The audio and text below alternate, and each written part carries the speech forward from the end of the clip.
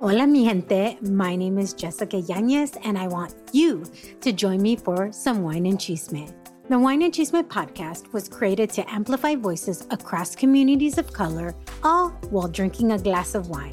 From wine talk, interviews, and recaps of all things pop culture, join me every Wednesday for the Chisme. Please make sure to check out the Wine and Chisme podcast and other amazing podcasts as part of the Latina Podcasters Network.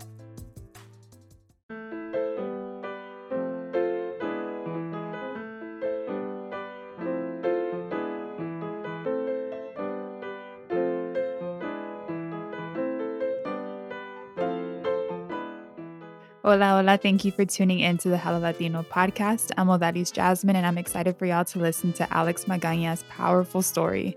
He's covering a topic a lot of people, Latino men don't talk about, depression and machismo culture. He opens up about his upbringing, his juventud, and how it all led to a moment that changed his life. And in honor of Minority Mental Health Awareness Month, I'm honored to end July with his story. Tengan su cafecito listo and maybe grab some tissues. Connect with Alex on IG at Alex El Burrito and find him on LinkedIn.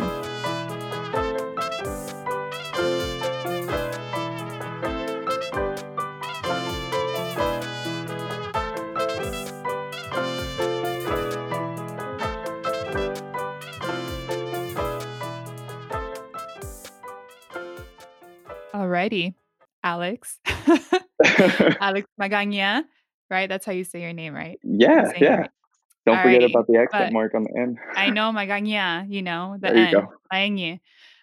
Well, I'm excited to talk to you because for those who are listening, you reached out to me, and it was kind of when I first started launching this project and talking about Hello Latino, and I started getting these like really cool DMs and text messages and just people reaching out to me and telling me their story, and you were one of those people, and you took it a step further. You were like, "Let's jump on a call. I wanna tell you about my story." And yeah, we jumped on a call, and literally for days after, I was like, "Man, Alex is so powerful. Like, his story is so powerful, and I know it can touch so many people the way it, like, really touched me." So I was like, "I need to get an interview with him. Like, I need to have him on this podcast. I need him to have the space to tell his story because it's that powerful." And so here you are. And you're about to tell us your story. And honestly, I'm like preparing myself because you told me, just the very basic. And I'm like ready to hear all of it, all the twists, the turns, and everything, all the feels that you were feeling. So I'm ready. I'm ready just as the audience is. But first, I want to give a shout out to Lenny because that's how we got connected, right? Yeah, actually, I believe he shared it on either LinkedIn or IG, and then the title of your podcast just caught my attention. I was like, "All right, this is cool." And then the artwork was just, "All right, this is really cool. I need to listen to it." Yeah. And I just like once I heard that first episode, I was like, "Yo, her story super relatable." The Latin history. I mean, you were talking about how you saw John Leguizamo's Leguizamo, uh-huh. um, like his what was it, Latin history for morons, and I was Mhm. like, "Oh, I saw that too." It was just so Dude, it's such relatable. a dope special. I was like, "More people need to see that." It's so dope. Exactly. Yeah. Well, alright, well, let's start. Let's jump into this conversation, and at first I wanna start I always ask the person, like, "How do you identify?" There's a lot of different labels and identifiers out there, and I wanna just give you the platform, what do you identify as? Yeah. Well, before I answer that question, like just a big thank you for having me on your platform. Like this is huge, and it's really going to make a huge impact within our Latinx community. And I think I just saw that you hit over 1K listeners, so big I congrats did. to you. So Muchas we're just gonna, gracias. yeah, and I know it's just gonna keep going up from here. So big thank you for welcoming me and having me part of this show. So I'm excited to do this. And as for what do I identify for, that question was like it didn't really play too much impact until after high school. Mhm. Um, Reason being is, and like before during that time in high school, like I was trying to fit in with everyone else. I wasn't really trying to get to know myself or trying to really do anything. And I think that kind of goes to everyone in a way. Like Yeah. you're trying to find yourself, but then you're kind of at the same time trying to fit in the different places. So I really lost sight of like my Mexican culture. So after high school, after applying for all these applications, there's always that one section, are you Hispanic? And I'm like, does that really pertain to me? Because it doesn't really. Mhm. Like, the more I learned about it, the term Hispanic was used to kind of generalize an entire population, where it's like, if you're really Hispanic, you're either going to be from like the Spanish side, or you don't really fit into a specific category. So, like for me, Mhm. like there's no Mexican American spot because that's how I identify as a Mexican Mhm. American. Because for one, both of my parents are Mexicanos. Like mi mama's de Guadalajara, mi papa's de Guanajuato. So like I have that Mhm. like just burned inside me, and I love that. Hella And I'm Mexican. hella Mexican, exactly. And on top of that, like I was born here, so Mhm. I don't want to also lose sight of that. So being able to identify as Mexicano y Americano, it's awesome. And on top of that, I also like to throw in Chicano in there because I feel like politically inclined to speak up about certain issues that other people really wouldn't be able to speak up about. Mhm. So That's a really important thing, and you touched on, like, not knowing what box to check off, and that's just it's a struggle, right? And, like, I recently asked the question on social media, like, "What do you identify as?" Is it Hispanic? Is it Latinx? Is it Latino, Latina? And it's crazy to see how many people were, like, all over the place. They're like, neither, identify as Hondureña, as, like, Puerto Rican or Mexican, and, like, it's very interesting for me, and, like, this is a learning process for all of us, right? To learn, mhm. like, everyone has their own different titles and identifiers, what they feel like they need to identify as, or what they feel most comfortable with, or most like this hella encapsulates who I am, Mexicano, Americano, whatever that is, like for you, like that's how you feel. And like it's just really interesting for me to learn that too as I go, learning people's identifiers and really just, you know, being in the seat of the learner. It's really Yeah, cool. yeah. And yeah, like coming out of high school, applying for all these college apps, I'm like, I really need to dig deeper. And the more that I started learning about like my history and my own roots, the more I fell in love with my Mexican culture. So Mm, now, like if I see Mexican yep. American, then that's the one box I will always check. Uh, You're like, and yes. if there's Hispanic there and there's nothing else, I'll check the other. Yeah. Yeah. And then you write it in, right? Like Mexican Exactly. American. Yeah. Mhm. All right, well, let's jump into your story. I'm, like, so eager to do that. Tú sabes, I'm like, I've been waiting for this. But let's dig into your story. I just wanna give you the space, the chance for you to just open up about your story, and we can start from the beginning. We can start wherever you'd like to, but I just wanna give you that chance to open up. Ooh, like where do I even begin? Like this is something huge. And Should we then do a breathing exercise first? uh, what's that? Woosah from like that? Was Woosah, yeah. it? Yeah. um. So I don't know if you know, but this month is actually Minority Mental Awareness Month. So Oh, see, the more I um, know. yeah, right. So I think this is like perfect. So I think one of the big things I really want to just say before getting started is be ready to shed some tears for some of you that get Mhm. emotional. I know I might be shedding a few, so just be Yo, prepared. that's me. um, so growing up, I come from a family of three, so it's me and my two younger sisters. So I'm being the oldest, and I'm the only guy in the family. I grew up in the Bay Area, so I've been in the Bay Area all my life. I moved around everywhere from Union City and then all over the place in Fremont. So like I know the Bay Area like the back of my hand. um, growing up, I we struggled as a family, especially in the very beginning. I'm pretty sure my sisters don't remember this, but I remember actually living in a room at my grandma's place con mi abuelita or mi bisabuelita, just to get that Mm. right. We lived in the room, and it was just me and my parents and one of my little sisters for a while. And I remember every morning just like your your typical Mexican, the abuela territa, go get the eggs from the chicken house. And I was like, okay. As a little kid going into the chicken house, getting some eggs and stuff. But we struggled. We were low income. My mom trabajaba limpiando casas, and my dad was a car mechanic. Mhm. And so from there, like they slowly started making moves. We ended up moving next door to the house next to my grandma, porque la familia quiere estar juntos, like bien cerca de todos. So that was a Como that was a siempre. plus, Mhm. como siempre, exactly. And that was a plus. I think because of that, I really got really close to a lot of my family, especially mi bisabuela, que pues en paz descanse, love her to death. Um, Mm. she practically raised me and my sisters.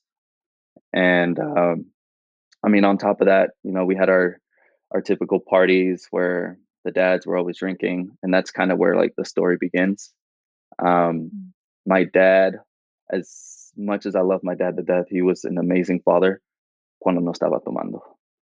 That's that's probably the biggest part. Like whenever he was with his friends drinking, he just became a whole different person. Uh, and along with that, he started hanging out with the wrong people, and he ended up becoming addicted to drugs. So from there, it just became like a constant process of my dad always drinking and always doing some kind of drug. And from there, my mom started to get affected. It started affecting all of us. So growing up, there was a lot of times where my parents would be arguing. I don't think my dad ever really laid a hand on my mom, and from what I remember, and I'm pretty sure he never did. But there was times where I was afraid that he would because I was no longer Mm. able to recognize him. My dad was that type of person that would love helping people out. Like I'm the same way. I think that's probably one of the best qualities I got from my dad. I love helping people. And that's actually one of the reasons why I ended up reaching out to you. And I'm like, this is one way I can share my story and know that other people are not alone. So Yeah, I'm gonna reach for out to you sure. and let's expand this. Exactly. I'm like, especially within the Latino community, we all know that alcoholism is like ingrained into the Mhm. culture. And Oh, that's yeah. something that, yeah, It's a that's definitely problem. It's it, that mixed with machismo culture and y todo. There's so much, right? There's so much to unpack there. yeah, there's We'll get so to much that to later. unpack there. Exactly. So yeah, I mean, there was times where they were consistently arguing, and it was scary. Like the first thing that I had to do is run and check into my sisters to see how they were doing. Like that's the first thing I would do. Like my mom would be like, go check on your sisters, and I was like, okay. I'd run, and I obviously they'd be like scared and terrified with what was going on. Like they would hear my dad yelling, my dad throwing things, and I'd have to do my best to calm them down and stop them from going outside. And it was like a Mm. constant battle of that all throughout like my childhood years. Like it got to the point where I remember seeing so many different police officers here and there, and it was just scary. It got to the point where like I knew some police officers knew me by my name. I'm like, whoa, Mm. do you have you really been here that often? Like, uh, Yeah. and estoy seguro que like my sisters don't remember too much of that, Yeah. and unfortunately, um, they don't have because of that. They don't have that kind of close relationship with my dad now because I feel like they Mm. they might have, although they might have some good memories with him, the majority of the time that they've known him was cuando estaba tomando and stuff. So like there's some Mm. things that kind of led up to them, but that's their struggle. So I'm not gonna get into that. Yeah, a whole different side to unpack too. Yeah. Um Especially como una hija con su papá. That's a different story too. mhm. Yeah. So my my dad though, like cuando no estaba tomando, like I said, he loved helping people. He's the type of guy that would take the family out for trips. Like my dad would be like, all right, let's go somewhere. And like the whole Mhm. family would end up going to the lake, to the park or something. But then de ahí empezaba lo nuevo, like he'll find a beer and he'll start drinking. And he had this habit that cuando empezaba de tomar, he didn't know when to stop. And that just led to issues. So yeah, like my dad though, when he wasn't drinking, he was my best friend. And that is something that I know most of my family already knows, that I was very attached to my dad Mhm. because like I would tell him everything. And it got to the point, his drinking issues and my parents like arguments got to the point where my mom couldn't take it anymore. And I remember one day, that's probably one of the big arguments that kind of just led up to my parents' divorce was um I was probably like 7 or 8 years old, and can't remember how the argument started, but I do know that there was alcohol and drugs involved. And my sisters were crying. I had to run in and check in on them. And then I heard something, and I like ran back, and I apparently something fell. My dad threw something, and it got to the point where I was like scared for my mom. I was like, what is going on? I had to get in the middle of both of them and kind of just stop everything that was Mhm. happening. And we left.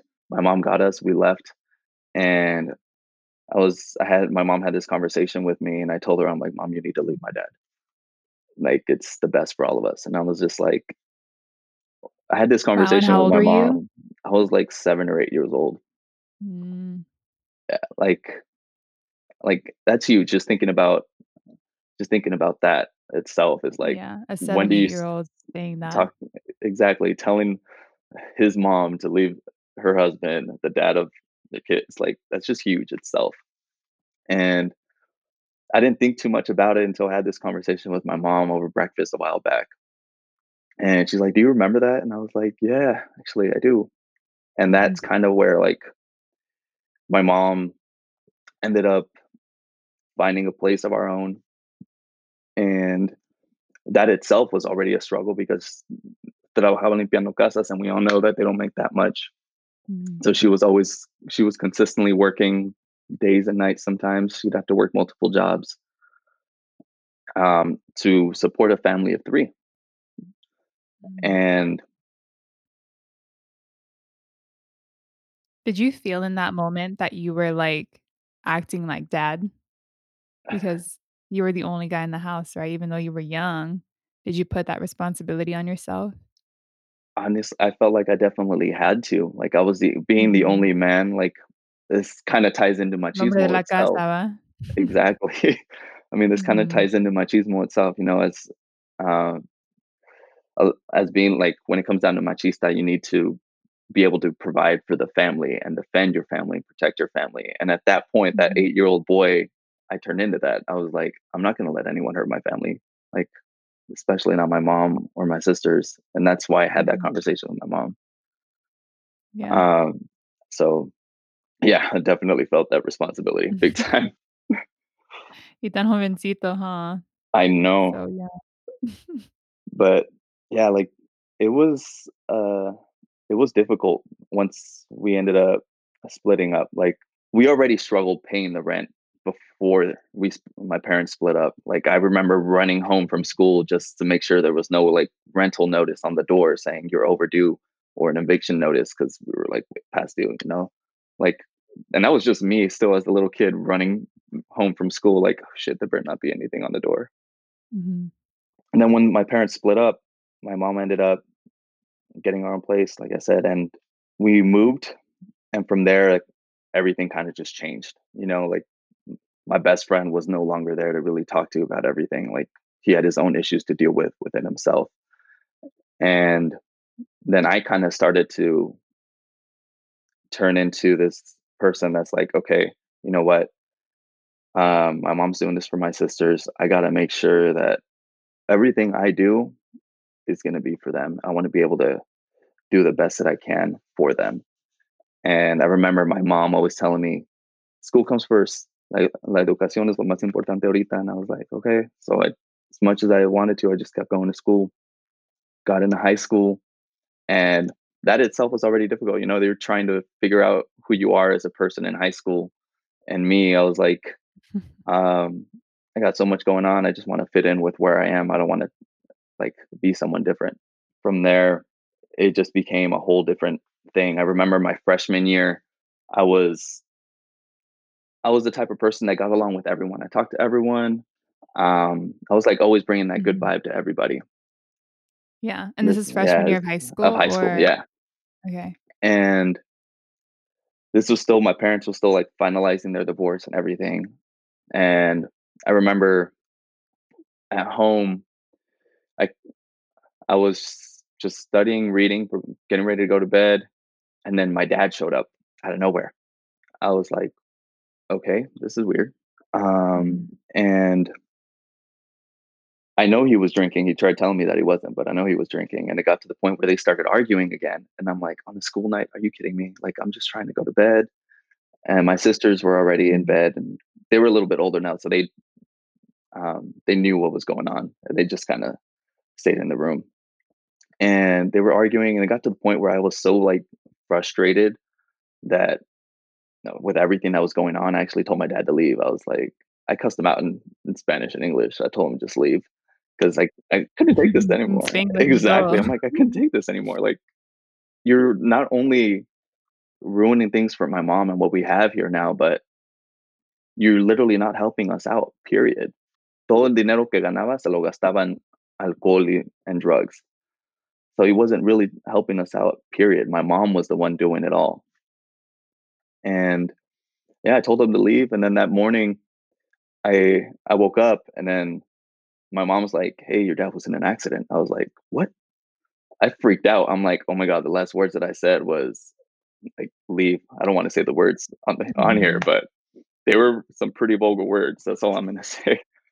And I broke down. I'm like, "Oh my god, it's my fault. Like, I caused this." Like, I felt guilty for the fact of what happened. Like, my dad got in a terrible car crash, and I just felt so guilty for everything that happened. And my mom's like, "It wasn't your fault. Like, you can't blame yourself." I'm like, "But those were the last words that I said to my dad. Like, if something happened, I would have been like, it would have like hurt me emotionally. Like, I would have been but I ended up finding out he was okay. But again, he called me the next day, and he's like, "Miko, like, just want to make sure I wasn't drinking. I just don't know what happened." I was like, "Okay, you weren't drinking, sure." Y así se quedó. And then a few months, Mhm. Pero ya yeah, sabía. yeah. No. And then a few months later, he got deported. Um, and Mm. was that kind of just changed everything from there on. Like, not my parents splitting up already, like that itself was already an issue going on. But at the same time, I was still able to see my dad like on some weekends, you know. But once he got deported, I was like, okay, this is different now. This is completely different. I can't really Mhm. see my dad in person as much as I would like to. And everything just changed. And I was like, you know what? Maybe it's going to be a wake up call. Maybe this is going to help him change. And sure enough, like a few months go by, he came back. I don't know how he made it, pero cruzó, Mhm. and he survived. And he came, We never know I how they make know, it. we don't. But yeah, he came back. And I remember because I finished like at the pool with some friends, and I'm like going back home, and then I see this guy walking, and I'm like, that looks like my dad. Pero venía like todo vestido like a lawyer, and I'm like, he looks like a completely changed man. Mm. And how many years was this? Like, how many years was he He got deported deported, for? and then he came back within a few months. Oh, Yeah, so okay, okay. still that same freshman year. And when I saw Mhm, him, I was like, he looks like a completely new man. And my mom was like, she broke down in tears because she didn't recognize him. She's like, he mhm, looks completely different. He looks really good. And I was like, oh my God, my family's gonna get back together. Like, it's gonna happen. Like, I want to have my family together. Like, mhm, that's the biggest thing with me. And this is actually like falls within my mom's birthday in like June. And he told me the story about how he crossed, and I like broke down in tears. I was like, I can't believe this. I mean, my dad is actually opening up to me about these things. And that's when I was kind of like, mhm, wow. And he was holding back his tears because he didn't want me to see that he was crying. But I could tell mhm. that he wanted to share those feelings with me, but he just didn't want to because obviously machista, you don't want to show your feelings. Yep. And he told me all these things about how like le hizo una promesa a la Virgen de Guadalupe that he wasn't going to drink anymore. And I was like, okay, he's going to be a changed man. Okay. The next day, my mom's birthday comes around, and he started to drink. And Mm, he got a little upset because my mom went out for her birthday. and that just caused a whole issue again. Y de ahí empezó a whole new argument, cops all over the place again, and that wa and the last thing I remember from that day was him running inside the house because the cops were coming, leaving out the back door, and then he was gone.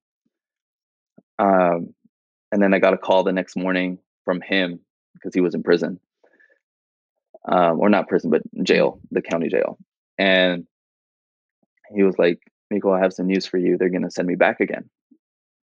And I was like, "Damn, really? I just had you back.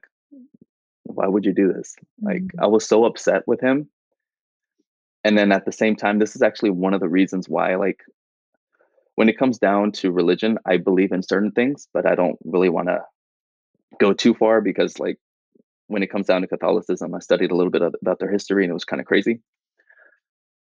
But this is one of the reasons why I actually believe in La Virgen de Guadalupe a lot was because when he told me that he made that promise to her that he wasn't going to drink and he drank, I have this thing or this idea that she was the one que lo castigó and that's why he's back. That's why they sent him back. And Mm. he's been in Mexico ever since. So he got deported twice within my freshman year and he's been in Mexico since. Wow. And that changed me entirely, like, sophomore through senior year. Instead of being that guy that talked to everyone, that was bringing all those positive vibes, I just shut down. I went into a little shell, and I Mm. just became my own person. I was like, "You know what? I'm just gonna stay quiet. I'm not gonna do anything. Just gonna study, focus, and that is it." I ended up being that quiet kid in the back of the class, and that's how they knew me throughout high school after that. They don't remember the Alex that used to talk to everyone, get along with everybody. And I think that's kind of the start of how um, I started to get into like this deep depression. And I didn't realize what was going on until many years later. So, fast forward, get into graduate high school, and then college applications begin. And as a first, like, Mm. I'm also first generation, so I had no one to help me. Like, I didn't know what I was doing. The The struggle of applying struggle. to schools was just a whole other thing. Like, I'm like, "How am I gonna pay for this? What am I gonna do?" My mom trabaja limpiando casas, you know? Mhm. And even on the weekends, when she wasn't cleaning houses, she would actually wake us up early to go sell at the flea market, La Pulga or El Tianguis, whatever you wanna call it. La pulga.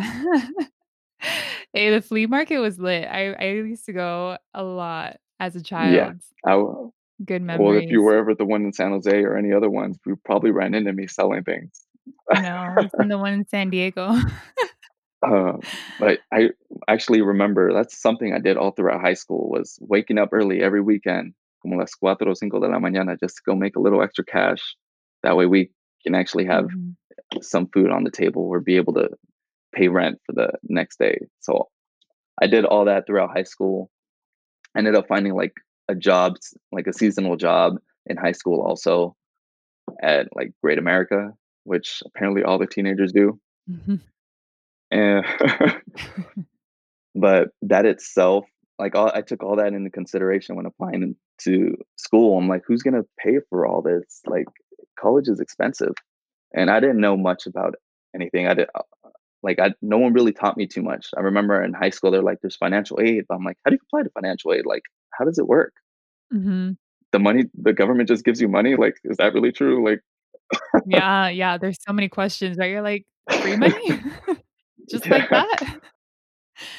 And no, not just like that. And it was a process, like, I remember if I missed the deadline and they were telling me about this other form, and I'm like, "But I thought I did that form," and it was just like a constant battle of going back and forth, and Mhm. I figured, you know what? The best way I can really help my mom out is by not going to a four-year directly. So, instead of going to a four-year, I ended up going to a community college first because I learned that the first 2 years are the same anywhere, so I might as well just save some money, go to community college, and that's what I ended up doing. So, Mhm. was that And this is a very mhm, common thing that people in the Latino community, low income community in general, that's what they do, right? they choose to go to community college. And there's for me, personally, there's no right or wrong answer. It's just hard those first couple of times you're trying to figure out college applications, and it's so hard, and there's not a lot of people out there to help with those kind of Yeah. things. Um, so I was like, you know what? I'm gonna go community college. So ended up going to Deanza for more than 2 years because, well, I ended up going through like after I graduated high school, got into college, and I was like, all right, cool. I'm really starting to get to know who I am. I'm starting to do my own thing, and something just wasn't right. Like I wasn't really that dedicated or motivated to keep studying, and I was just like forcing myself to go to school. And on top of that, I was also working full time también. So studying full time and working Mhm. full time is a load to carry.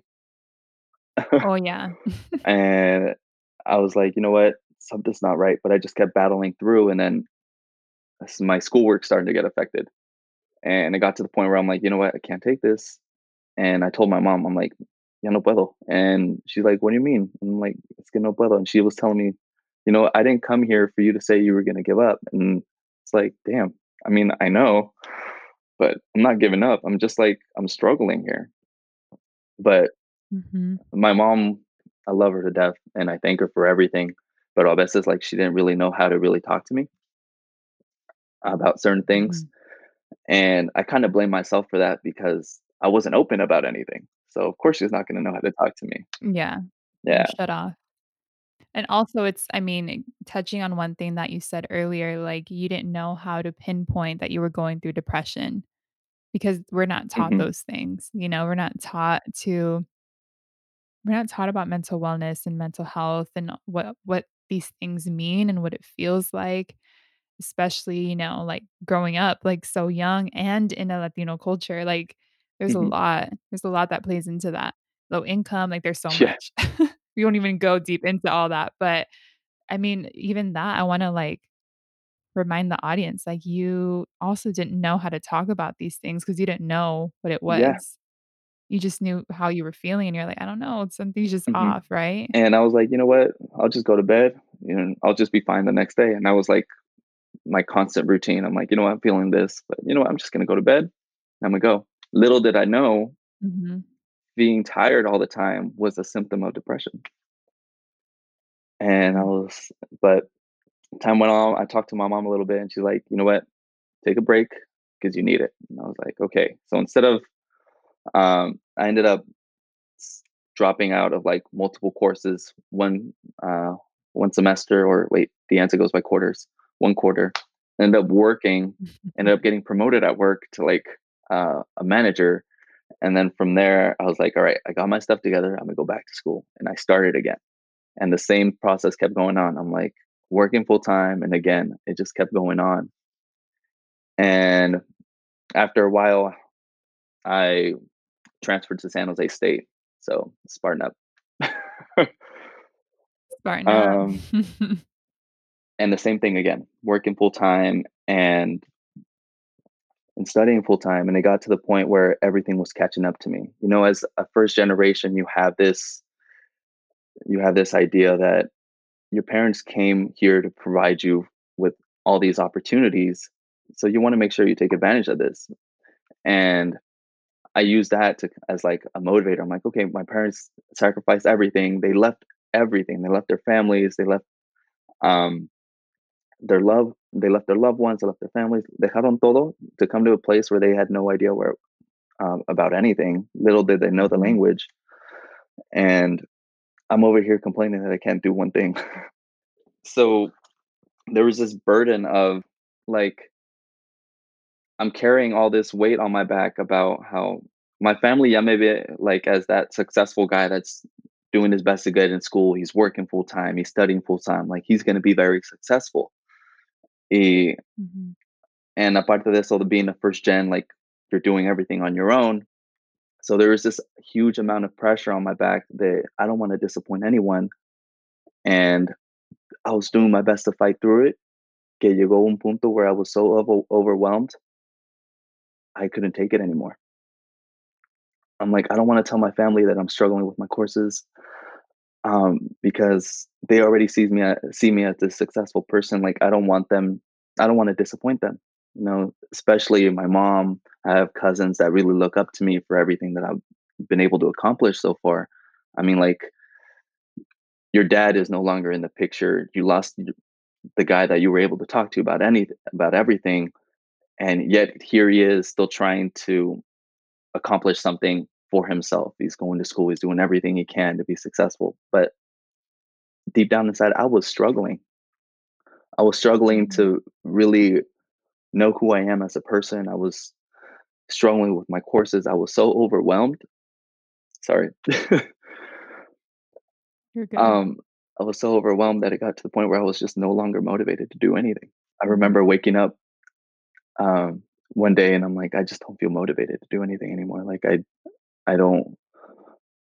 I got tired. I was so mentally and physically exhausted from working, from all those late nights, because I would always work in the afternoon after classes, that I'd get home late and I study late and I go to bed late. I was so exhausted that I just couldn't couldn't keep going. And I remember reaching out to my best friend at the time, and I was like, "Hey, man, I don't feel so good about myself." And he was like, "What do you mean? Are you trying to hurt yourself?" And I was like, "No." And he didn't really know how to like talk to me about these things, but that was probably the first Mhm. conversation I was actually able to have with someone about things that I was feeling. But you know what I ended up doing? I was like, you know what? I'm gonna go to bed. I'm gonna feel better tomorrow.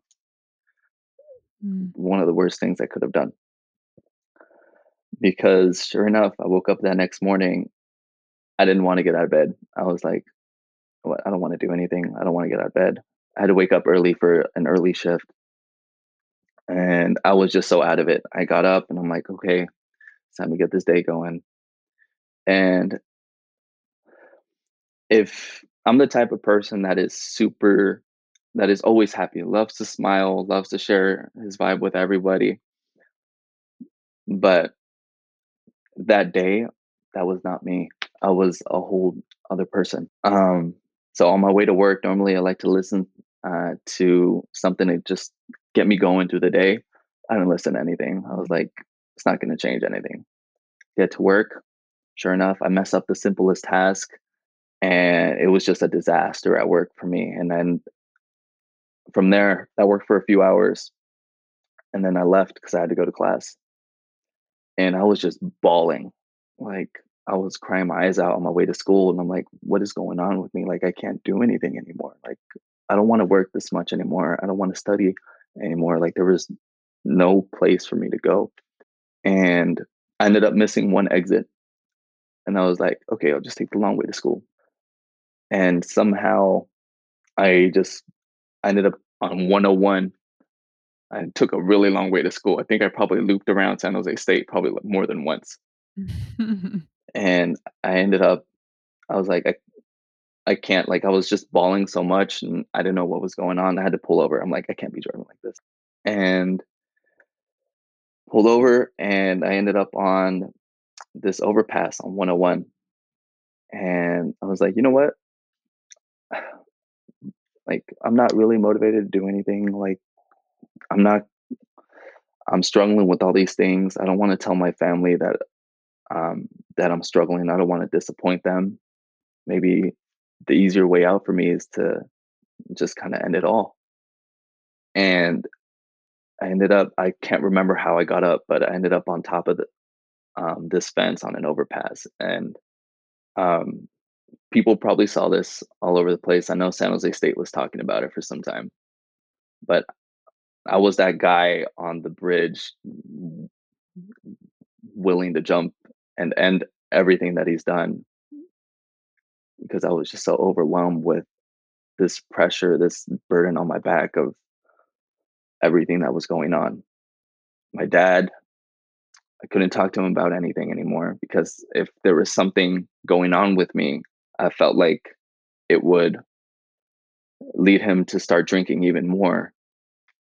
Um, I didn't want to tell my mom all these things because I didn't want to let her down. And she was always telling me just to push through it and push through it, that everything was going to be fine, just push through it, which I should have listened to her, but at the same time, like, I should have been able to talk to her about everything that was going on, but I really wasn't. Mhm. So I got up and I sat up there for a good almost an hour. Little did I know that there was people around me.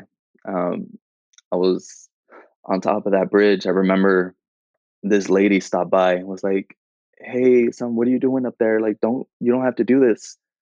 And I didn't pay attention. I was just like so out of it. I just ignored her. And she got in her car and drove off. Mm. That At that moment, I was like, "Damn, maybe I should. Maybe I should literally jump because at this point, like, there's nothing for me anymore. I've um I lost all motivation for everything." And then you got on two guys and those two guys ended up being from Fremont. I don't know what they were doing in San Jose, but they ended up being from Fremont, and they were able to connect with me, and they're like, "Hey, man, what's your name?" And I just kept ignoring them, and then I can't remember what question really, like, caught my attention, but I was able to start a conversation with them, and that really helped. By this time, San Jose PD was already there. CHP blocked off the freeway, below, and that itself was a whole different thing. They had to shut down multiple lanes, and there was only one lane going. And I would hear people yelling, "You won't jump! You do it! You can jump!" And I was like, there is so many things getting thrown at me. It just wasn't helping. And then Mhm. hearing people saying, "You won't jump," and I'm like, what is wrong with people? Mhm. um, but those guys, like, as much as they did their best to really talk me out of it. They still couldn't. And that's when San Jose PD called in their tactical negotiator, and his name was Joe. Um, and honestly, a big thank you to him. Really, he really helped me, like, check back into reality, like everything that was going on. Like, all these cops were telling me, "You don't need to do this. You don't need to do this," but they weren't really able to have like this this connection with me to really, like, bring me down. It was just those two guys and Joe. And after that hour, they managed. I can't remember who said it, but someone said, "Hey, we have your mom on the phone." And I just broke down even more. I'm like, "Oh my god, my mom knows that I'm trying to kill myself." I can only imagine the stress that I put on her during that time. And Joe was like, "Come on, Alex, come down. Mhm. Let's talk." And I came down, and Joe gave me the biggest hug I've ever gotten from any guy in a very, very long time. And I just broke down. I'm like, damn. I just broke down, and he thanked me for what I did, because coming down is not an easy thing. And after that, that's kind of where I realized that I was in some serious need for help. And they took they ended up taking Mhm. me. I actually got put in handcuffs. So that was my first ever experience in handcuffs. So put me in handcuffs, they took me in, and I got some help. Ended up seeing a psychologist where they uh, took me. I was put on a 5150 hold, talked to a psychologist and a psychiatrist, and they diagnosed me with major depression. And I was like, what? How can I be depressed? There's no reason for me depressed. But little did I know there was a lot of reasons for me to be depressed. Mhm. And I will they they took me to this, like, emergency services place for those with mental illness, and they actually ended up reaching out to San Jose State and were able to find me resources at school to talk to someone. And I ended up talking to someone, they emailed all my professors, and I remember going to school. I took, like, a few days off, and the following week, I ended up going to school, and one of my professors, she knew what was going on because um, she really knew me as a student, but she could tell that something was off. And she asked me to stay after class one day and was like, "Whatever it is, if you need to talk to someone, you can always talk to me." And I was kind of like, "How do you know?"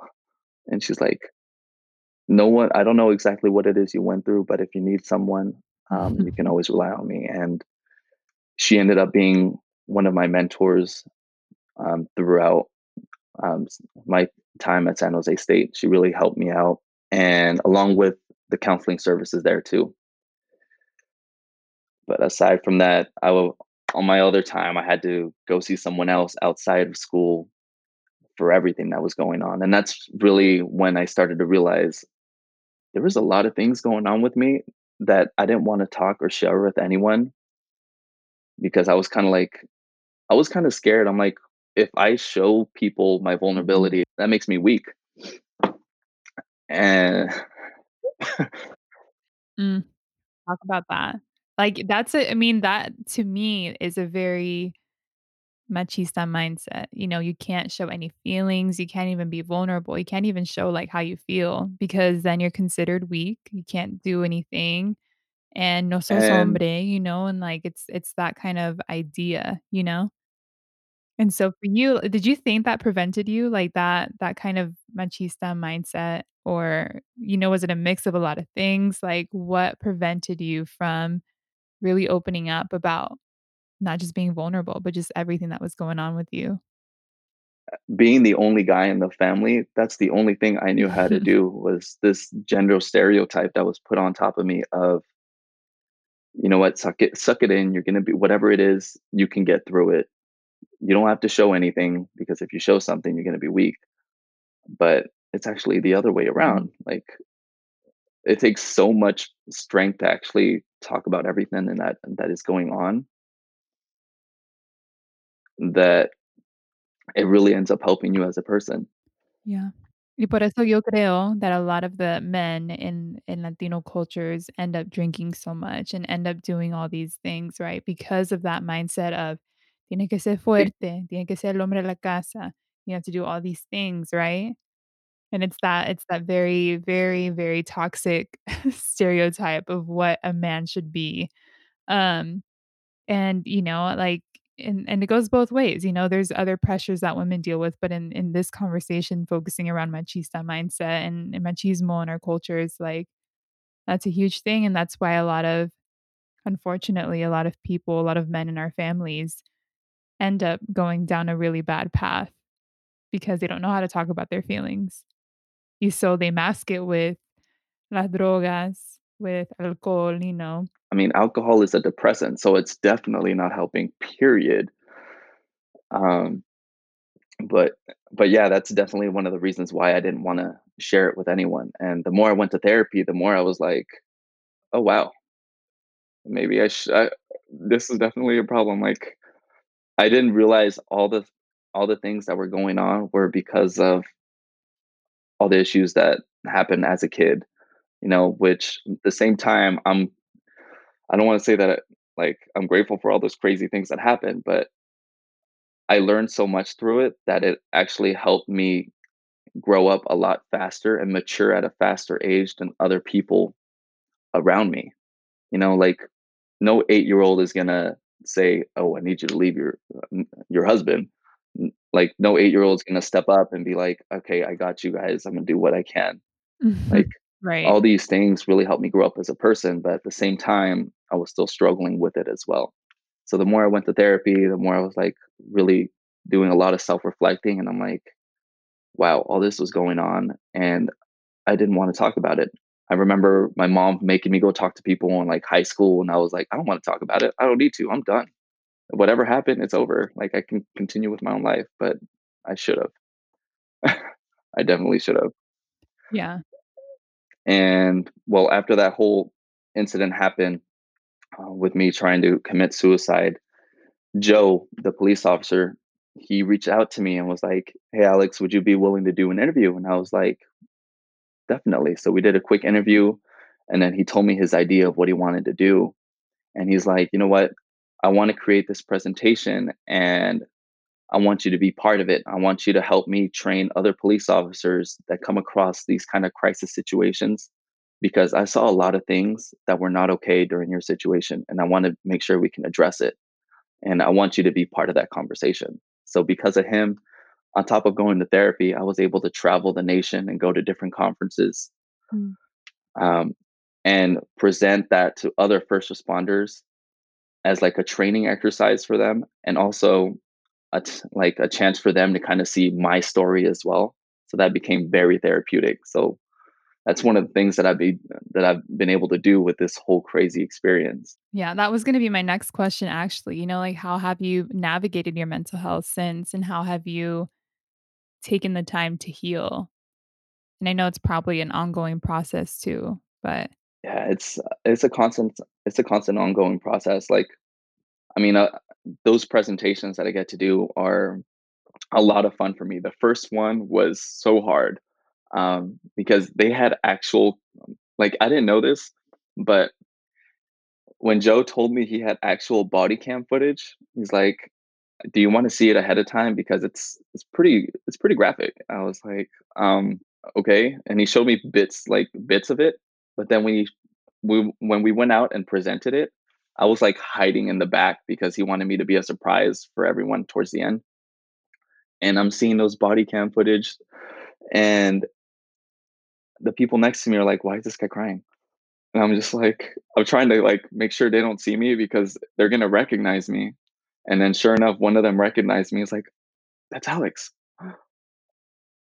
So, I mean, that itself was like challenging. That first presentation where I went up there and shared my story and gave them like my perspective on everything that was going on became very therapeutic. So that was one of the things that really helped me out. Also, being able to talk to someone consistently. Like I ended up going to multiple therapy sessions for a while, which helped. And because I was diagnosed with major depression, they actually prescribed me antidepressants, which I am not against at all because some people really need them. But I was like, I don't want to depend on this medication to really make me happy. Like, mm, if it's up to this medication to make me happy, then I really need to kind of dig deeper and see what I need for myself. Because when I was very depressed, I stopped doing a lot of things that I love to do. Like, I'm a huge exercise enthusiast. I love running, I love hiking. I'm a very outdoorsy person, but when I was depressed, I stopped doing all those things. So I'm like, I need to stop taking these meds and start doing all these things that I like to do. mhm, So I ended up doing that, ended up reading, and just hanging out with my friends all over again. And one of the biggest things that I really took from my therapy session was I need to be able to talk to someone, have at least a few people that you can trust to really open up about everything. And he really broke this down in a very, very great way. He said, "Listen, Alex, like you you're inside your house, all right? You get to decide who gets to hang out on your patio, you get to decide who you let in, and you get to decide who's out in the street. Just make sure whoever it is that let inside your house, you actually are able to talk to about these things." And I was able to open up to my mom about these things after I like everything. that. Yeah, right? Yeah, it's good. And Imma steal it. and I ended up talking to my mom about these things now. Like I can have a very good conversation with her about everything. Mm. Um, my best friend now, he whenever he knows me so well now that if anything's going on, he's like, "All right, Alex, I got you. What do you need? You need a therapy session? You want to go to the gym? You want to go talk it over through a beer at Buffalo Wild Wings?" Like that was our thing back before this whole Yeah, coronavirus hit. yeah. um, Now it's all virtual. virtual Exactly. wildly. Yeah. Oh, luckily, he's my housemate, so he's in the room next Oh, door. there you Or go. Just do takeout. exactly. But yeah, those were definitely some of the things that That's powerful. yeah, those are some of the things that I ended up really doing is really taking the time for myself. Like, Yeah. self-care is huge, like, especially if you're dealing with depression, really take time for yourself. You know, as coming from a Latino culture, we come from this culture where we're always working, always grinding, trying to achieve something Mhm. that Y para nuestras familias, for other exactly, people. that we lose sense of everything that is going on within ourselves, which doesn't help us at all. Like, take a Mhm. break. Está bien que descanses un rato. Take a break for yourself. Mhm. It's what's best. Yeah. Yeah. No, that's oof, thank you. Thank you for sharing that story. I know you were getting, emotional during it, so I truly, like it's so powerful, and for me, the powerful part about it is, like, not only that you went through this really crazy ride with your mental health, and it led you to a point that you wanted to end it all, but the fact that you're, like, a Latino man talking about this in an open way, very, very open of sharing, and I know it's taken you, all those presentations to get to this point, but the fact that you're sharing your story as a Latino man in light of a machismo culture and all of these things that happens and is definitely very real in our cultures, it's very powerful, and that to me is, like, why I couldn't stop thinking about your story. I'm like, this is something that so many people can relate to, Latino or not. But the powerful part for me is that just like, dang, this guy, like, that's amazing. It's amazing that you can get vulnerable and share these things. And so, really quickly, I know we're wrapping up soon, but I really want to ask you a very real question. And I know we kept talking about machismo. And for those that are listening and don't know what machismo means, do you want to quickly kind of go over what machismo means to you? And then we can talk about how we can collectively start flipping that narrative in our cultures and in our families. Yeah. So when it comes down to machismo, like you're I know there a lot of people are gonna be able to see this. Like you'll see your dad hanging out with a bunch of other guys and it's kind of like they give off this sense of being manly, being the one that really is provides everything. They don't want to ask for help. They don't want to talk about anything. Again, showing vulnerability is weakness. There's this Mhm, huge thing about like being able to show their masculinity in a way of not showing emotion. And mhm, I want to be able to flip that. What really makes you a man and just what really makes you a man is just open up about everything that is going on. Because one of the things that I learned from another podcast actually was you really get to know someone when they are vulnerable. So the digger you deep past the surface, the more you're going to learn about that person. And you won't be able to learn about a man if they're not put in a vulnerable situation. You won't get to know mhm, that person at all. And that's something I want to flip. Show your vulnerability, talk about your feelings, cry it out if you have to. Like there is nothing wrong with it. We got to start being able to normalize that, like completely okay to say that you're not okay. mhm. And I love that. I love that we can collectively flip that. And I honestly think our generation is going to make moves. Like, we are definitely going to flip that narrative, and it's going to take a long time because I know it's just the way that it is so ingrained in our culture, And like, I think together we can definitely flip that. And, being macho means you can show your feelings, you know what I'm saying? Like you can Exactly. be like vulnerable. Yeah. We can normalize that. We can normalize that. So I know we're wrapping up and I want to skip to our cafecito and chisme because you are drinking your cafecito and I want to drink mine too. But what are you I know you talked a little bit about what you're up to. You're going around, you're doing these presentations, and obviously it's a little different now because we're in cuarentena, Mhm. things are not the same anymore. Um, but I kinda wanna know, like, what are you up to? How can we support? How can we follow you? And also if you have any tips or resources for like self-care, mental wellness, for, minorities, for Latinos, I'd love for you to also talk about any of those things that you can share with us. So as for the resources, if you're a college student, look up your counseling services at your school. Every college campus has it. Don't be afraid to go. If you're if you're a little hesitant, reach out to a professor that you know really well, and they'll be able to connect you. But they're always there. Just reach out to them. The other thing, there are multiple organizations that can help you out. For one, the the National Institute for Mental Health Services. So give them a call. It's 1-800-273-TALK or 8225. They also have a Spanish line. So you only speak Spanish, they have a Spanish line too, and that's 1-888-628-9454. And if you don't want to talk, you can text. There's a texting line also. Just text hello or talk to 741741. So I know a lot of people right now are not big on phone calls, but Mhm. they're big on texting.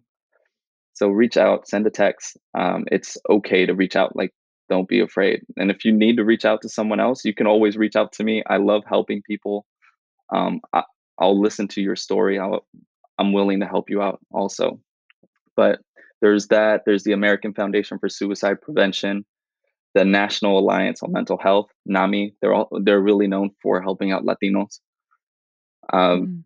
or the Mental Health in America Foundation. All those, just type it in on Google and you'll get directly into it. Google's got everything now. Google's got everything. Googlealo, right? That's what my Exactly. mom says. Like my mom has this mug that says, "You don't need Google, you have your mom." Yeah, literally. My mom's like, "No pones atención de Google, yo sé cómo hacer eso." I'm like, "Okay, okay, okay." And as for some self care tips, take time for yourself. Reach out to someone. Don't be afraid to talk about anything.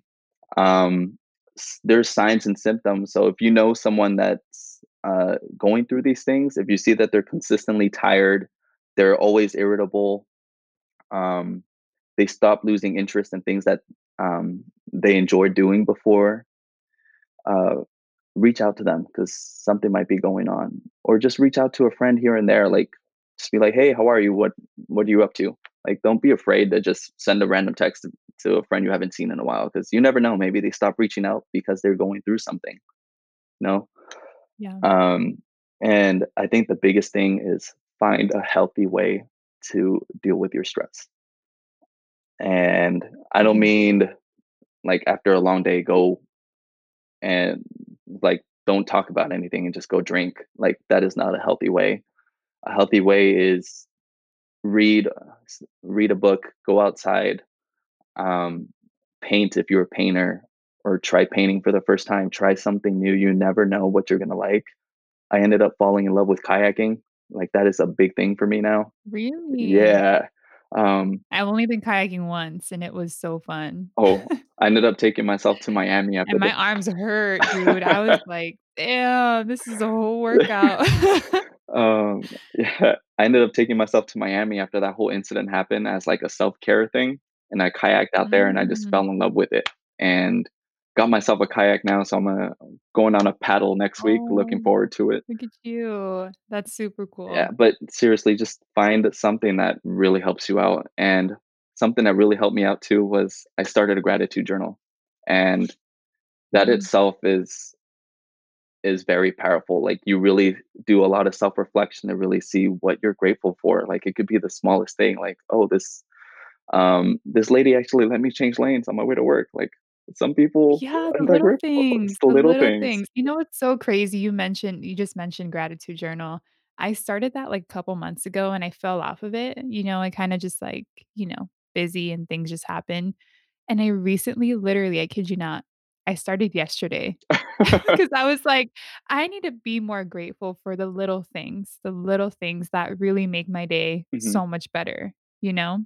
even if it's just like, man, she really let me change those lanes, or man, this coffee was so bomb this morning. Exactly. It's like the little things that really make your day so special. And little by And it's little, reminding yourself of it. exactly. And little by little, you'll start feeling a lot healthier and a lot happier as well. And exercise, Yeah. I'm a firm believer that exercise is medicine. You know, if you work out, it releases endorphins that lower depression levels. Like it is huge. If you're not that big on exercise, just go for a small walk.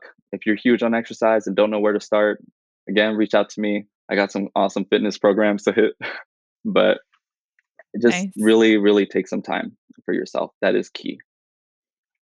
Oh, I love it. Well, let's close this conversation. It was so powerful. I keep saying powerful because that's what I feel. Um, but let's close this with a brindis and with redefining the Halo Latino way with the cafecito.